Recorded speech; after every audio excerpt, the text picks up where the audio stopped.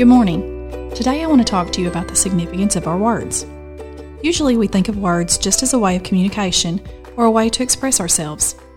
Maybe we don't think much about them at all. What comes to your mind when you think about your words? With our words, we can make someone feel loved, cared about, and important to us. We can also use words to hurt, destroy, and put down someone. Have you ever really thought about how significant your words really are? The Bible is very clear about the importance of what comes from our mouths. James chapter 3, verses 3 through 6 says, "We can make a large horse turn around and go wherever we want by means of a small bit in its mouth. And a tiny rudder makes a huge ship turn wherever the pilot wants it to go, even though the winds are strong.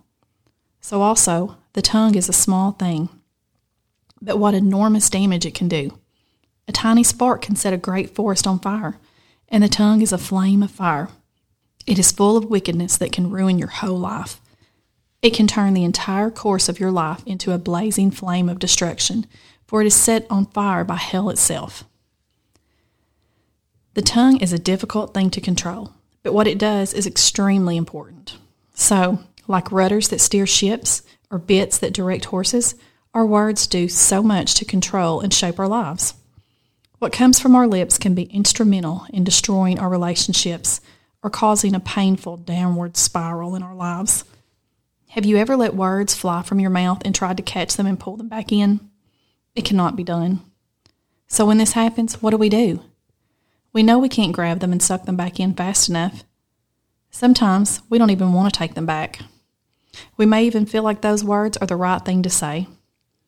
Sometimes we don't see the effects of our words for a long time. Sometimes we are angry and we may want our words to cut deep. Could it be that our words are meant for more than just expressing our feelings or communicating our thoughts? Could Christ be calling us into something more than that? Romans 12:2 says, "But let God transform you into a new person by changing the way you think."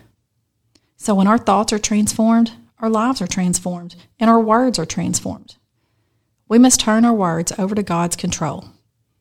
Even when we are unable to control our destructive words, God can still tame our tongues. Proverbs 21:23 says, "Whoever keeps his mouth and his tongue keeps himself out of trouble."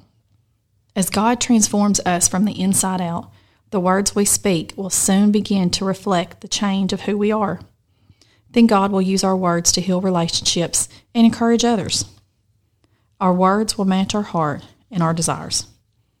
We will find His power to control what comes out.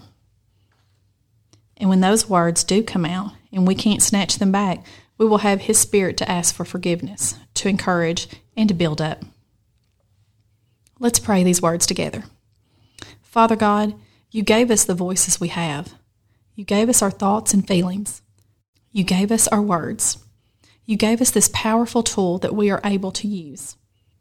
Please help us see today that our speech is one of the strongest ways we can serve You. Transform us today over and over again. Let our words be a mirror of how You have made us into something new. We pray that You would control our tongues.